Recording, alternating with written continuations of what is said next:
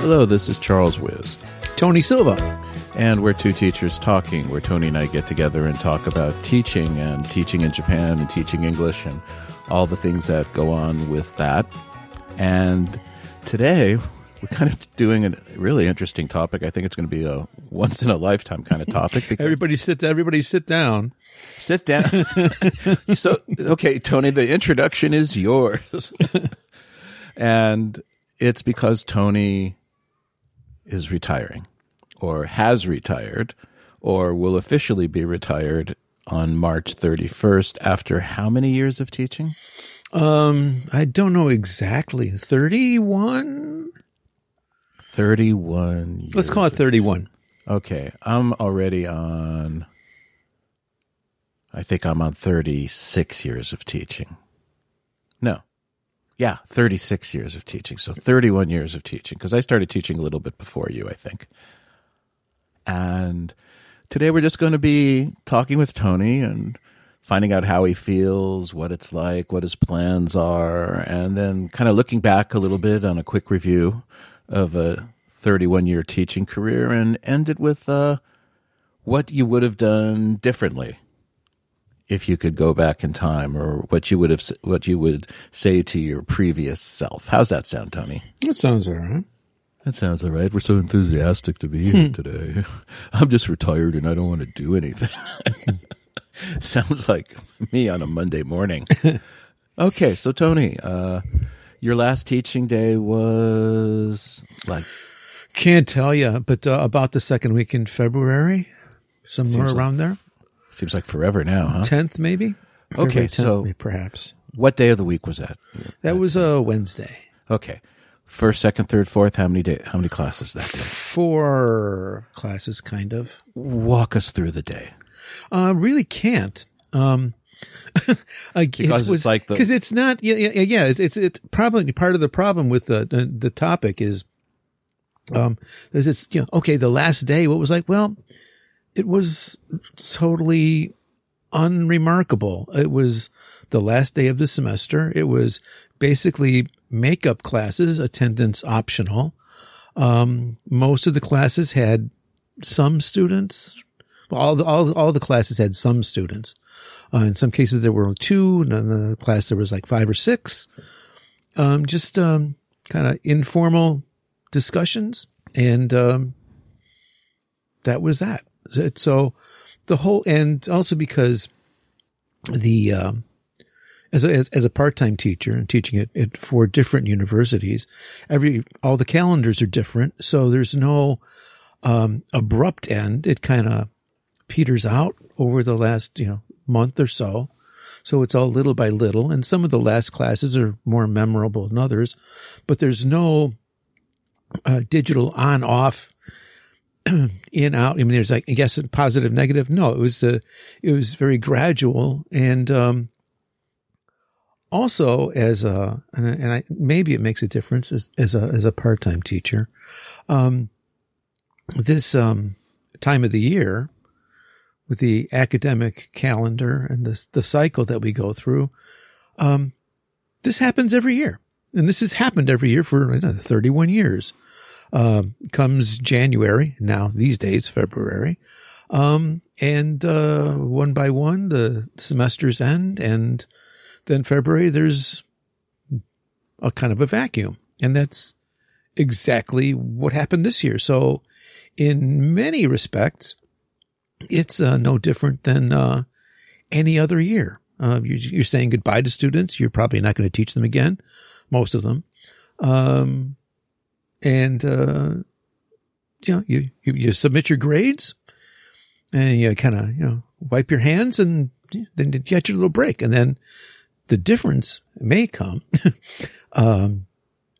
with come April, when everybody goes back to school except me. Yeah, that's going to be interesting. But the way you were describing it, right, that this is a yearly cycle, is kind of like Nietzsche's eternal return. It's like Yeah. Been there, yeah. done that, deja vu again. Here you go. Pick yourself up, do it again. Right. Pick yourself up, put yourself back together, do it again. In a sense, there's like a semi-retirement every year because, as you pointed out, you don't see most of those students again. Right. It's always goodbye time. It's always goodbye. So you kind of like had 30 years of prepping. Uh-huh. But I think it's going to be interesting, as you said, to see what happens in April. So we'll check back in with you in April. Mm-hmm. Because that's going to, or actually we'll have to check back in with you in May. After you've gone through like the first month of not teaching. I guess so. Yeah. Yeah.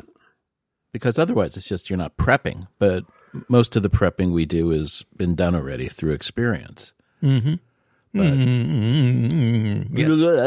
I just want to sound like I know what I'm doing.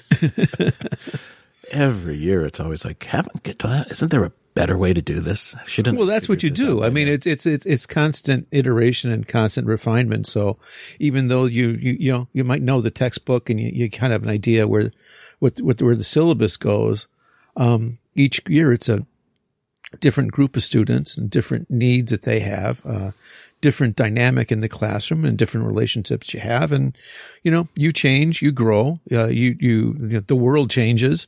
You modify, you pair, you add, all kinds of things happen. And there's plenty to keep you busy. However well you think you might know the material or know the class, how many times you've done it, you're always tweaking it. Right? Keep you busy. Yeah.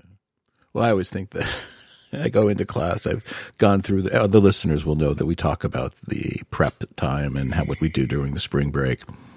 And it always amazes me. I go into class and I go, oh, well, that's not going to work. It seems like that's the one common thing that no matter what, it's like, nah, this is going to have to be reworked to a good degree. So I think that's going to be interesting to see that you don't have to do that, have that feeling right in May. But okay, so you did your last day of teaching, which was kind of like not a real last day. Right. Because it's a makeup class. Yeah. Was it any different? So you're saying that even when you did your last day of real teaching, of actual classes, it was just nothing really, no big deal? There was a lot of variation in different universities, different school cultures, different relationships with the students. The class sizes are a big factor. The kinds of students are in each. So at two of the universities, I guess, the last days were more momentous or felt significant. There was more going on. There was more interaction between the students and myself. Somehow felt a little bit more significant. And the other two universities, it was not much different at all from the end of a regular year. Everybody's like, okay, come on, let us loose. Let's get out of here. Let's finish this. I mean, not to that extent, but, yeah, right. But, but at the other universities, the kids just, the bell rang, they wouldn't leave. They just stayed. Did they know that it was your last day of teaching? Yeah. So you let your students know? Yes. When did you first tell the students that this was your last year of teaching?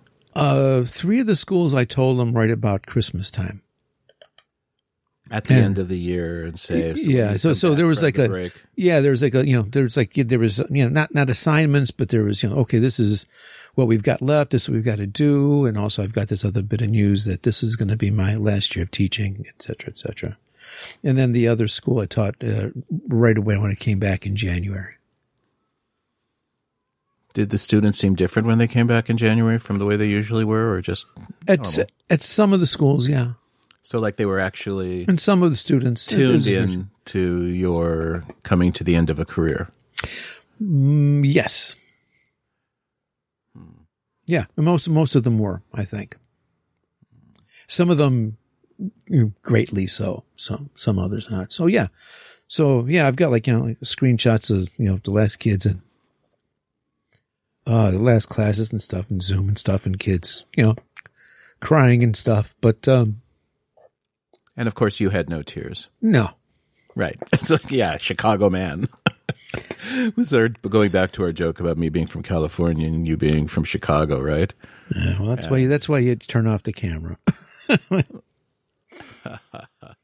Nah, I got a few more years to go. So we'll see how that goes. But okay, so you let the students know, you come back, you finish up with the regular classes. And then, as you pointed out, when I sent you a message, you just said, hey, I'm just the same guy I was yesterday. That's that was basically it. And it was and I think maybe one of the other factors is that this was such a crazy year because all these students that I taught this year, well, there was with exception of a couple of classes, I had never met these students face to face.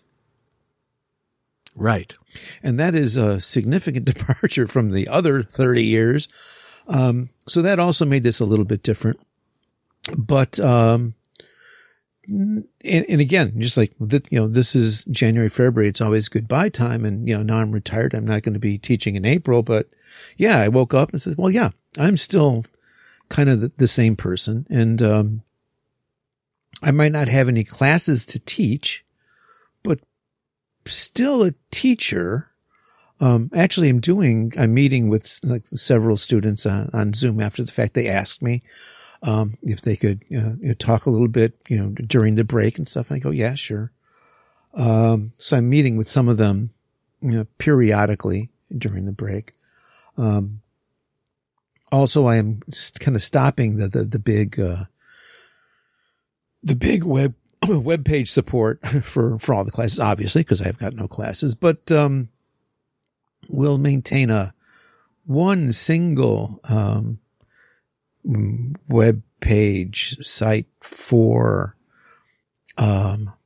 past former students and maybe colleagues and things that I find of interest. I'll post up there that have to do with things like English language, study abroad, other academic issues, things like that. So, for example, one of the posts I just put up this morning, can't remember. A young woman from Keio University, and she was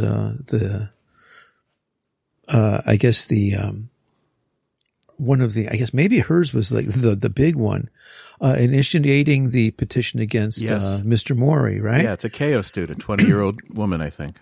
Right, and she's still a student. I think she's a fourth-year student now. But she did a year of study abroad in Amsterdam. Oh, she's not 20 years old then. Okay. No, she would, I don't, but I think she's third or fourth year. So she's got to be at least 21, 22 maybe. Something like that. So, but anyway, you have a university student. I just, you said, okay, this is an example. That you live abroad. It's not that just you're going to learn English or Dutch or, French or whatever language it is that you're studying, but those lessons and that growth, when you come back, though, those lessons come back with you, and they follow you through your whole life. And we talk a lot about it in class, right? The advantage of study abroad, because foreign language majors, who usually have some kind of study abroad plans. Again, in normal times, and they're struggling with the COVID situation, of course. But we talk about whether it's necessary, not necessary. What are the advantages? What are the disadvantages? Your long-term plans, everything else. And some of these intangible benefits are some of the things that I try to remind them of and put them on. So anyway, things like that. So yeah, I'm still the same person. I'm even though I don't have any classes, I probably still at heart a teacher. So doesn't feel that different. Well, that's, we're still in the February and March phase. Yeah. So what I found interesting from what you said, though, was the final year was this year of COVID. Mm-hmm. And that you actually didn't meet. Did you meet any of your students face to face? No, I didn't meet any of them face to face. However, there in two of my classes, there were a number of students who I did teach last year. So one of the universities, I teach a second year elective, and for the English major, second year required class. And in those classes, I did have a number of students that I taught last year. So I knew them for 2 years. But all the other students, I've never met face to face. So your last year, in a year of COVID, what a way to go out. Yeah, I don't know if it's good or it's bad. If it makes it easier, it makes it harder. But, well, it's a weird year for everybody. Well, let me toss this out. I was thinking about this the other day. I was just tired, fatigued, exhausted. I mean, really feeling bad. Well, we talked about that in December. Yeah, but no, I'm saying, yeah, this is every day anyway. Mm-hmm, mm-hmm. But this was earlier this week, maybe Monday, Tuesday, and Wednesday, so before we record this. And I just felt really bad, and I didn't know what was going on. I was really wondering, do I have COVID? Because fatigue's a symptom. I don't know. The way our brains can work. Mm-hmm, mm-hmm. And I just started thinking and trying to review things, and then I thought to myself, there's been no physical distinction between working and the end of the semester. Because usually you don't go into school. You stop going into school. For me, I stopped going from, Kobe to Yokohama on a weekly basis because I've been teaching from home. I've been teaching from the same desk all year.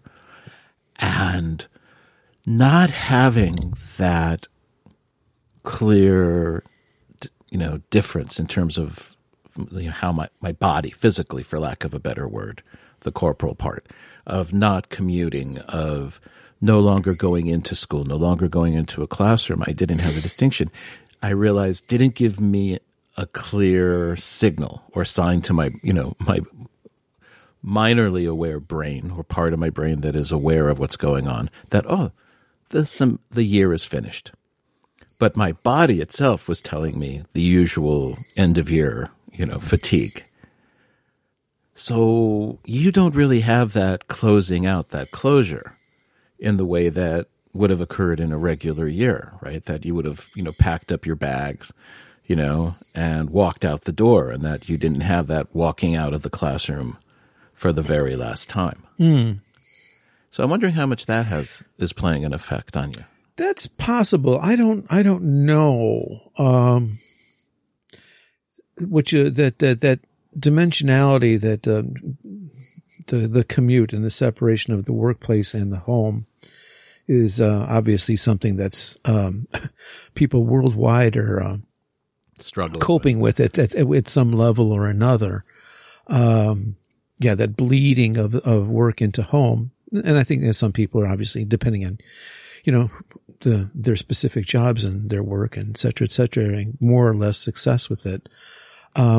For me, maybe. I don't think so. I don't know that's been a big factor. Might be, though. Can't really say. I don't know, but I do know that that the feeling, though, because as a young person, elementary school, high school, God, I hated school. I really hated school. And I'm telling you, that feeling on the last day when the bell rang, man, there was nothing like it. There was nothing like it. And I've had echoes of that over the years on last days, walking out, not so much recently, because maybe recently I'm kind of having this, idea of retirement there on the horizon. And, part of the brain is telling me, it's like, well, enjoy this while you can and savor it while you can. And, yeah, it was a little bit different, these last classes when, you end of the Zoom session and it's like, boom, and that's that. Wasn't maybe that different. I didn't have the elation that I had when I was a young student because, I loved my job, but, at the same time, another part of this was, as much as I did love the job, I was at the point where I was very sure I didn't want to teach another year. The idea of, not writing, but resubmitting syllabi for my classes, to be honest. And then, the preparation that you talked about, and sorry to bring you down on this, Charles, but the sheer energy that that is necessary, that you bring to those first classes in April, and you marshal all of that, all your skills that you may or may not have. You give yourself your pep talk, and you go in and you begin that new year, and you try working really hard on that first impression with your students. And I'm really glad I don't have to do that. I'm really glad I don't have to do that. And in fact, one of my schools did call me, he will email me and says, "Hey, he retired stuff, but we got these 2 classes, and if you're interested." And it's like, I thought about is it De Niro? No, it's not De Niro. Pacino. It's Pacino. They pulled me back. Just when you think you're out, they pull you back in. And I just, no, thank you. I really appreciate it. It sounds really nice, but no. Okay. No, I'm done. I'm going to make a prediction. Go. I think come April, what's going to happen is you're going to be sad, because just as you described that first day where you're marshaling up everything you have for when, you open that door and walk in the class, so you can, really, you're in that incredible state of expectation, and the possibilities are infinite, as are the disappointments, right? Because usually, as we've talked about, you'll pretty much know within about 10 seconds how that class is going to go for the year. I'm really convinced of that. Pretty much. Yeah. I think so. I think anyone who's taught knows that you walk in, you got a big smile on your face, and you go, "Good morning, everyone, and welcome to university life." And the kids don't even lift their heads. It's like, okay, I got this class this year. But I don't know how to describe to someone who's not a teacher. Maybe entertainers understand this, or performers, or actors. Yeah. You know where I'm going with this. Sure. That there's that, as your hand is grabbing the door handle, right? There's a classroom door. Yeah, the adrenaline rush, for sure. It's and the expectations, and it's kind of like, my entire teaching career flashes in front of me every time I do that on the very first class of the school year. And it's a thrilling moment. But the disappointments can also be just devastating. We've talked about that. Yeah. And, that's just the reality of teaching, right? You get some great classes, and you get classes where you don't match with the students. And that's not to say the students are bad. It's just like, when that classroom dynamic matches with you on that first day, in the very first class of the year, it's just like, okay, this is going to be a good year. This is an auspicious beginning. But I'm going to think that, you're not going to have that. I'm going to be very curious to talk with you. Yeah, I'm a bit curious, too, to see how I will feel then. It'll be interesting. Okay. And knowing that you were retiring, and, the fact is, like, I think a year ago, pretty much from today that we're recording, was when we were realizing, okay, there's not going to be face-to-face classes. It was pretty much at the end of February last year, wasn't it? Well, I'm trying to figure out the dates. I don't think it was that early at all. I think because I didn't early March. You think? Because I was still in Chicago, and there was at this point last year, and there was really no clue that this was going to be as big as it was. I got back to Japan mid-March.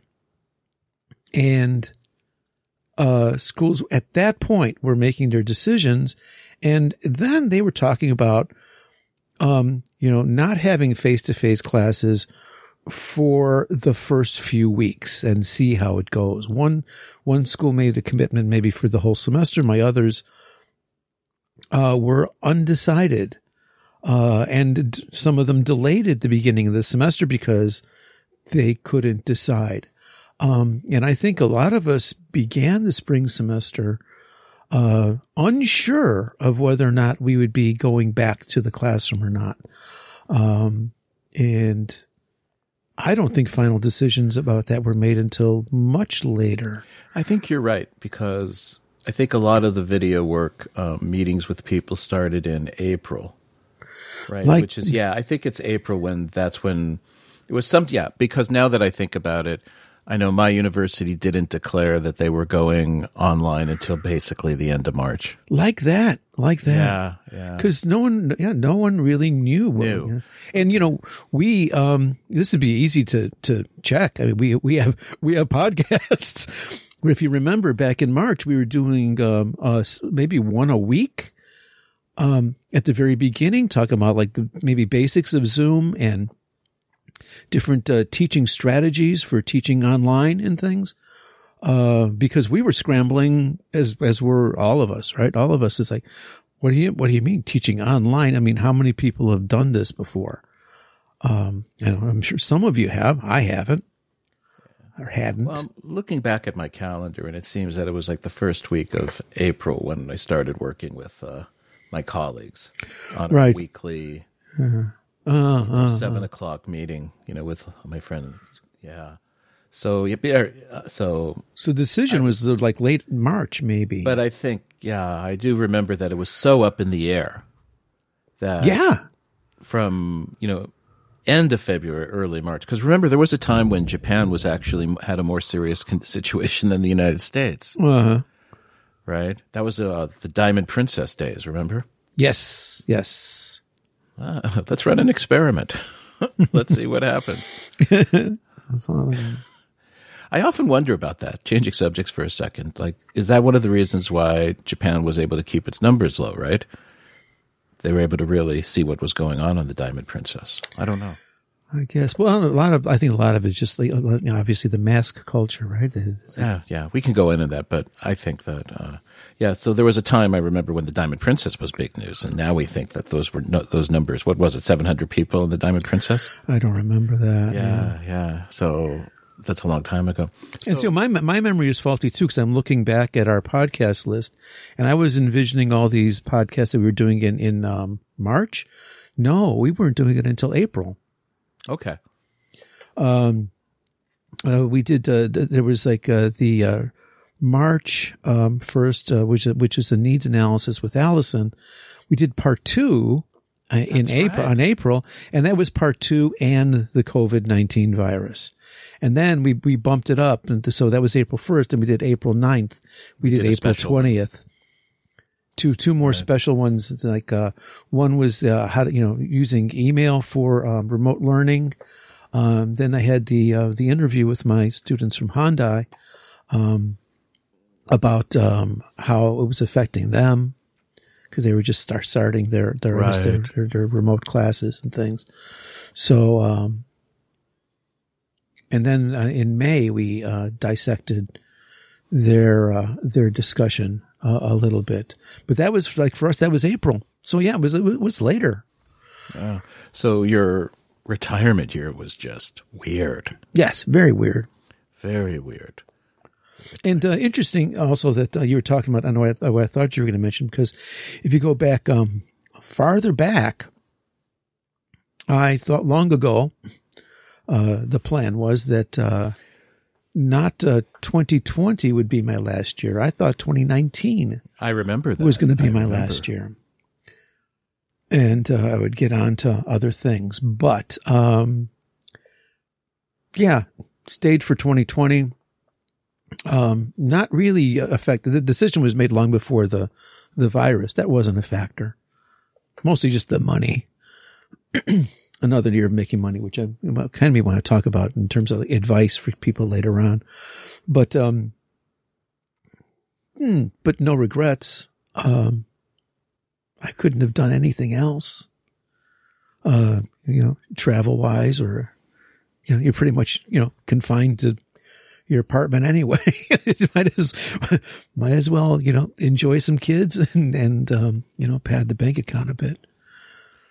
That's very true. I mean, if you think I know for my daughter, she decided to go to school this year, and one of her classmates from her school did her gap year. And, I was just like, oh, that's not a good gap year time. Bad call. Yeah. Well, I don't know. Hard timing.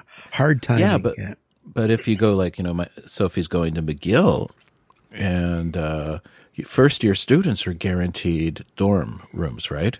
Mm-hmm. Sophie's a second year student, so now we have no idea what's happening, because she's, according to McGill, said that they're going back for the fall, starting, face-to-face classes in the fall.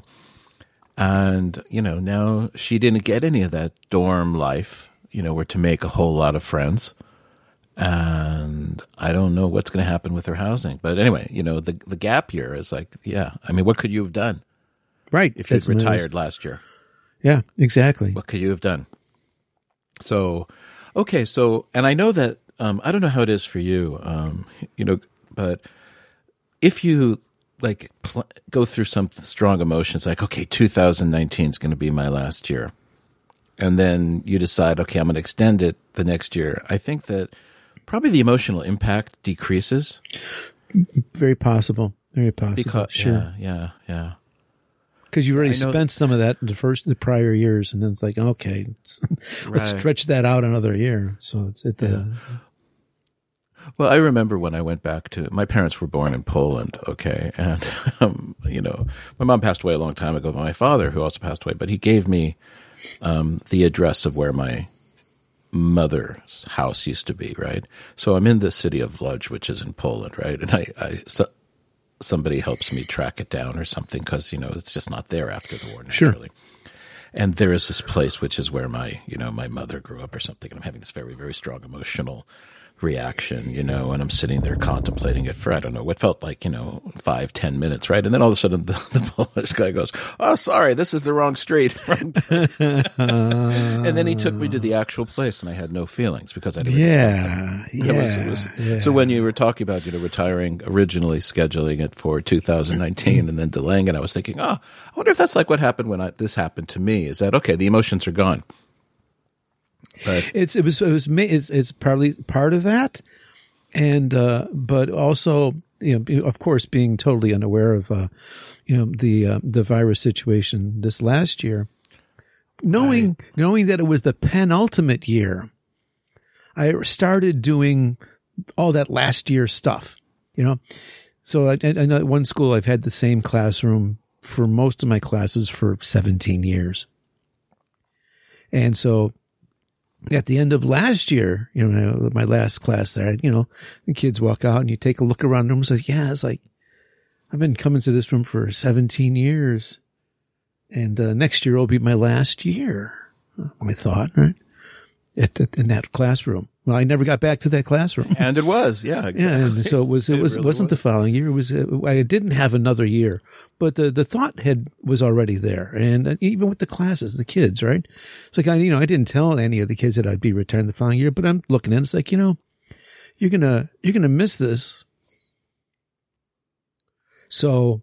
I mean, you're talking to yourself, saying. Talking to myself. And, so some of that, anticipation,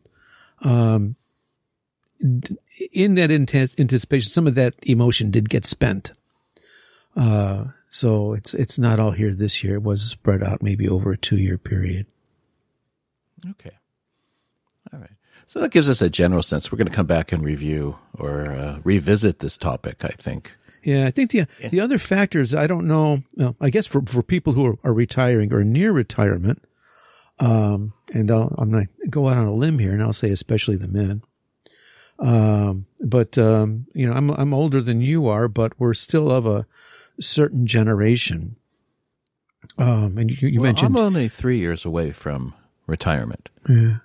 Okay, so we're pretty close. We're really lockstep to and some then degree. you mentioned your dad, your mom, and yeah, my parents also were older. Of course, they're both gone.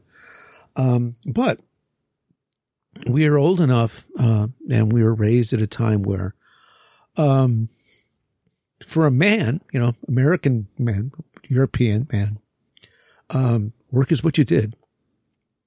You get up in the morning, you go to work. And that part may have a little bit of a difficult time with. Not sure. None of my friends seem to have this issue. They just universally they're saying, "Man, you're gonna love it. You're gonna love it. You're gonna love retirement. You're gonna love it. I don't see any of them suffering at all. So I don't know, but I'm making allowances for that aspect as well, right?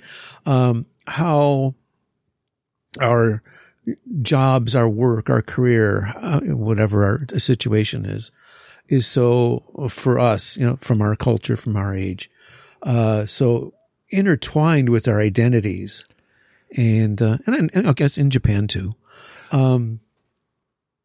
but having that part of you kind of ripped out is bound to have some repercussions, I think. I'm just wondering, Tony, because there's a couple of things that make me think, especially for teachers in Japan. You've kind of had like micro training sessions in retirement, right? Especially if you're part-time, the 2 months off in spring and the 2 months off in the summer, right? Right. And it used to be longer, remember? Oh, yes, I do. I remember we'd finish what? Middle of July, right? Sure. Yeah. And then you wouldn't come back until the first week of October. Yeah. And I remember, I go back home to the States and my friends, they're lawyers and all sorts of successful people go, you're not making very much money. Ha, ha, ha, ha, ha, right? As we drove in their BMW or something. Mm-hmm. And then I turn to them, I go, yeah, but you do understand I have 5 months of the year off where I don't work, right? And they're really get grumpy and I think you need to take a taxi now. But I'm wondering if for one part of it is that we have those long stretches where we didn't work, which helps us acclimate better or might be helping people acclimate better. The other thing, though, I'm beginning to wonder is that our generation, guys like you and me, we're not the same as our parents at all. And there's the generation before us of men.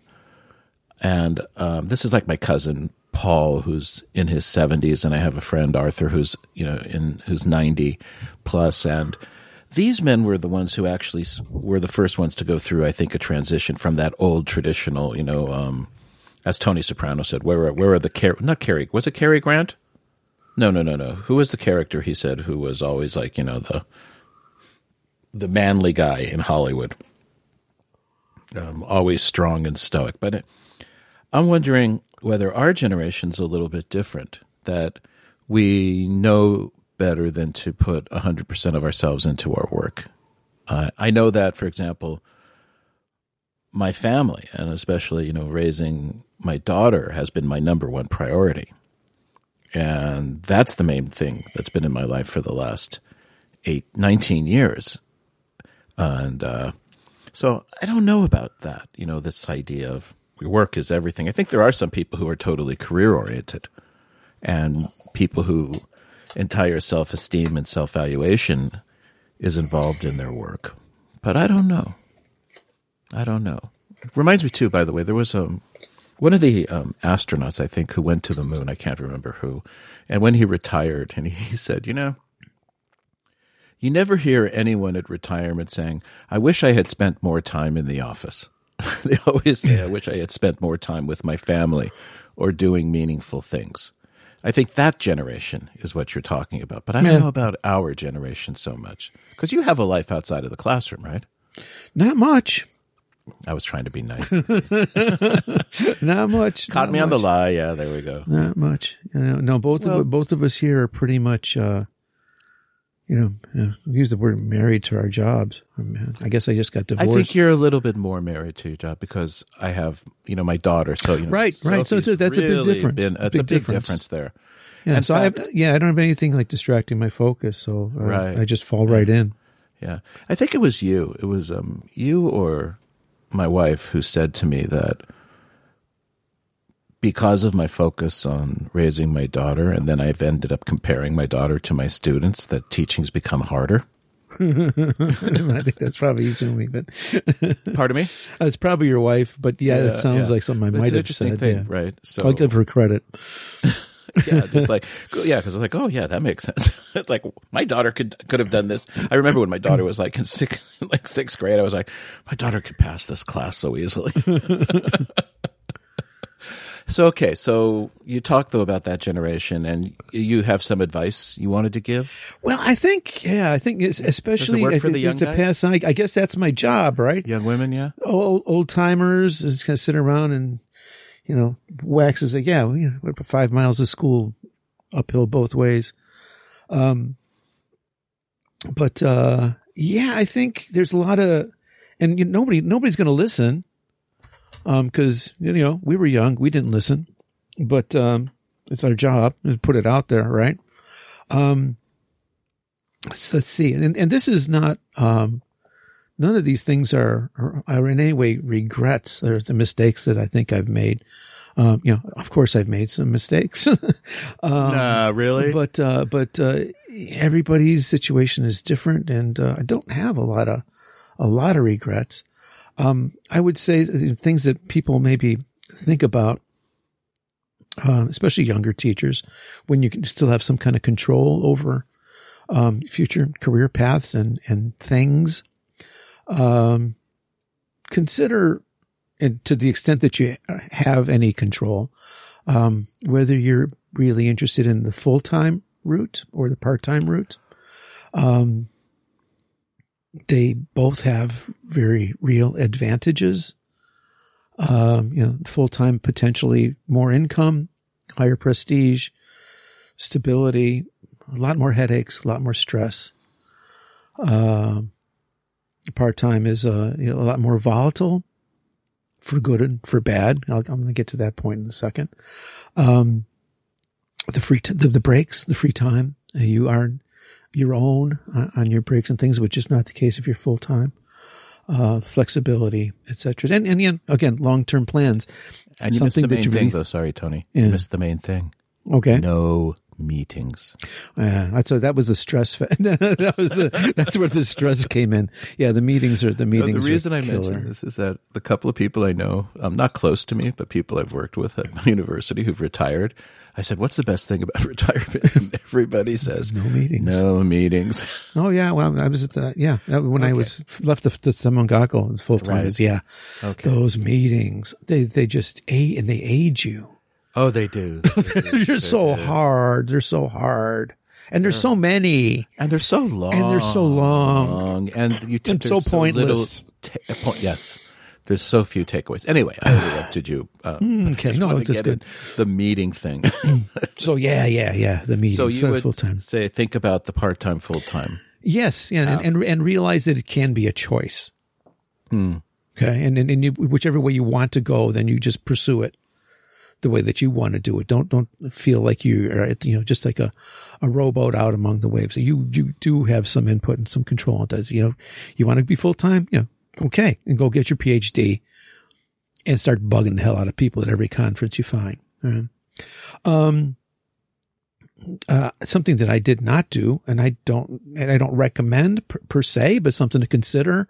If Japan is going to be your home long-term, the Japanese Social Security system, the Nenkin system, advantages, disadvantages there are. It's there. It's not particularly generous, but again, if you're going to retire here, it's something to consider. And if you decide not to, then this is critical. And you're going to tell yourself, yeah, I'll think about it in a year or two. And actually I tell this to my students who are capable of understanding it on the last days, to begin today planning for your retirement. Some kind of retirement plan, some kind of investments. When you begin, the earlier you start, the better off you're going to be. Do not postpone this decision. It's hard. It's unpleasant. You don't want to think about it. It's hard to think about it being that old. I get it. It's the one thing that will make a huge difference in your later life. And okay, you can say that, no, money's not that important for me. Okay. But you're going to work until you're 65 or 70, and you're probably going to live to be much older than that. People are living longer and longer. That's going to require income. It doesn't have to be luxurious now, but you're going to have to eat. The money's got to come from somewhere. And a lot of teachers make the really big mistake. They don't put into the Japanese system. They haven't lived in their home country long enough to have benefits there. They haven't done any kind of individual investment, and they are stuck. They're in a very, very hard place. And if you are smart and lucky, you end up with enough money that you have options. And I talked about teaching, having work. Let's call it work, 65 or 70. Smart enough and start early enough, and you're lucky enough, you may have the chance to retire when you're 50. And to you, you might be young and think that 50 is really old.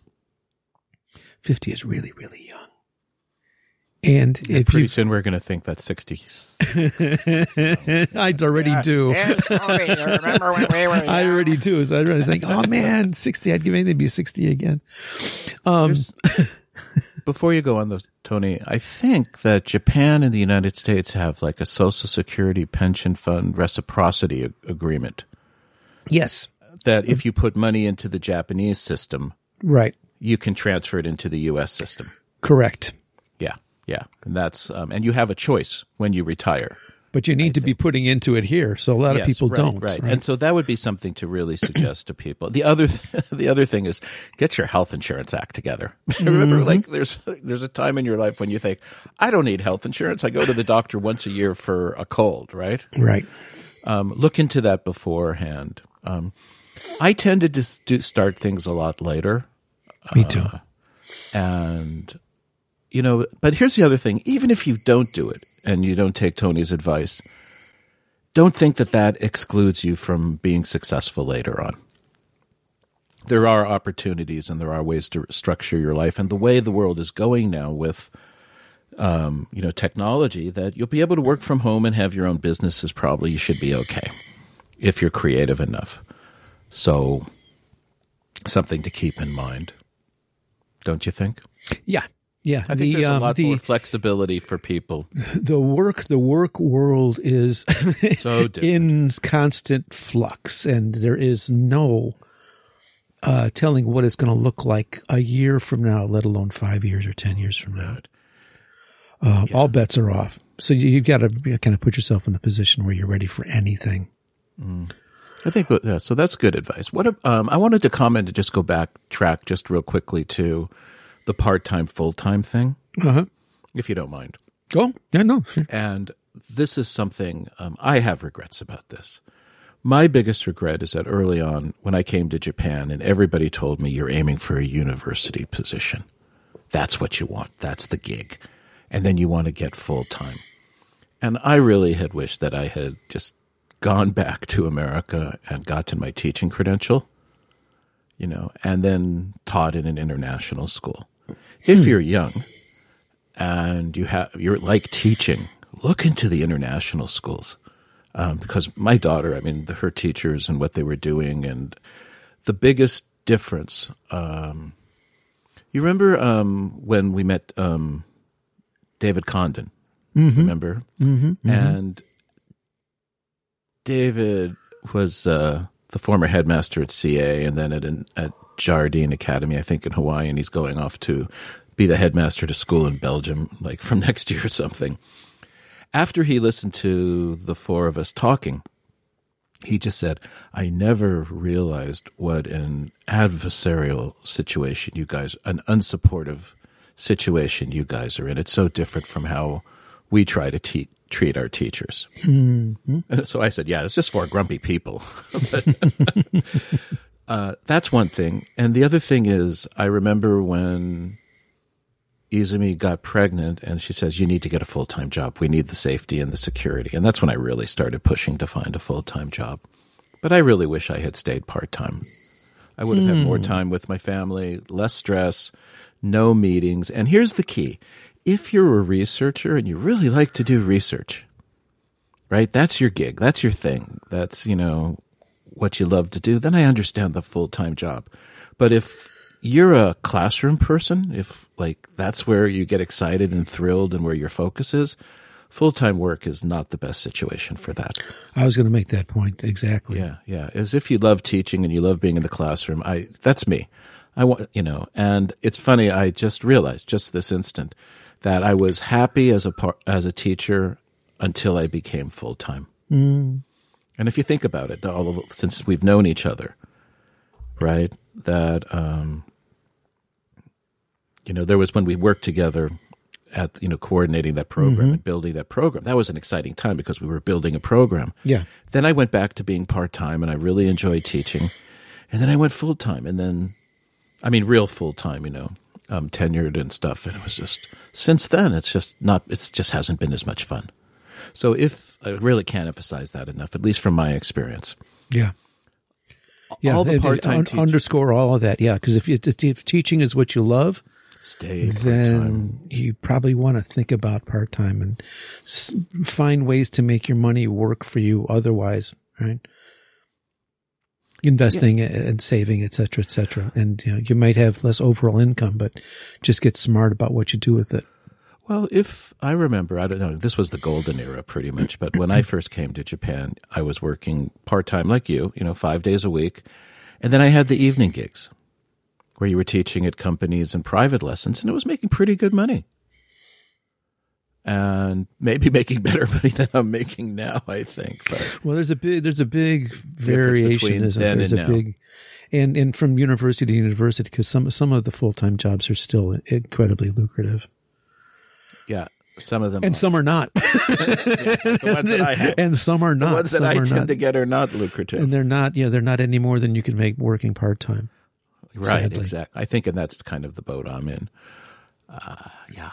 There's a lot of people in those boats, yeah. Yeah, but the joy, just the distractions when you're full-time. The meetings, the responsibilities, and the politics are there like 4 days a week. When you're part-time, you're usually 1 day at one school, 1 day at another, right?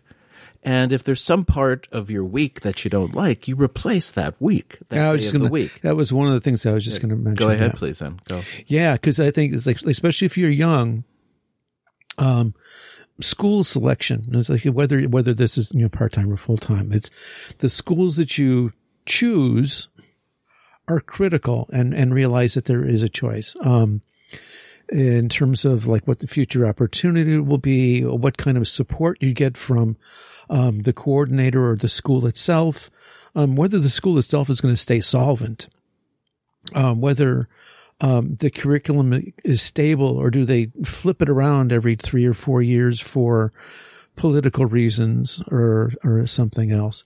As you get a little bit older, and if you stay part-time, you also need to take a look at the individual school's policy about retirement. Some schools to these days, 65 and out. Other schools 70 or 72. There is some noise, or there was some noise before this year, from the Japanese government about raising the mandatory retirement age to 70 from 65. I think that's all kind of on hold until they figure out what they're going to do with the virus. So that might change, but again, for you, it might seem like it's way out there. It's something to consider. Some schools are really hard line about that 65 and out. Others are a little bit intentionally, unintentionally, officially, unofficially, more flexible. I was teaching at a school that has asked other teachers to leave at the mandatory 65 year mark, and I got 3 more years out of that school. Don't know how. Didn't ask. Just an accounting error. Just whatever it was. You know what it is, Tony? When did you graduate from college? After how many years did it take you to graduate? You were not 4 years and out, were you? 4 years and out, yeah. Oh, okay. I was thinking it's like me because my graduation year is like 8 years later than average, so they think hopefully they'll miss that. You still have 12 years to work. I remember I got into at this particular school. There was this office troll. And at this particular school, you had to do a form each year related to tax and deductions and things. And it's like if you're part time, you just write the name and you leave everything else blank. But yet one of the things on there is your birth date. And this guy, I don't know, he tracked me down. He came to my classroom and he says, "Oh, you made a mistake here. You wrote Showa 28." I go, "No." That's me. And he's looking at it. He's like, no. This is like Showa. I go, no. Yeah, Showa 28. Nijuhachi. Hi, yes. That's my birthday. I don't know how long he stood there and argued with me. And I ended up taking out my card. And I said, "Look, this is." Did you beat him over the head with your card? I know my birthday. Yeah. And so anyway, don't you love that? So you must be wrong. Yeah, it's my birthday, but you don't know it. You must be wrong. And the other thing, and it's kind of maybe somehow related to the part-time or full-time thing. And I know that right now is, well, I don't know.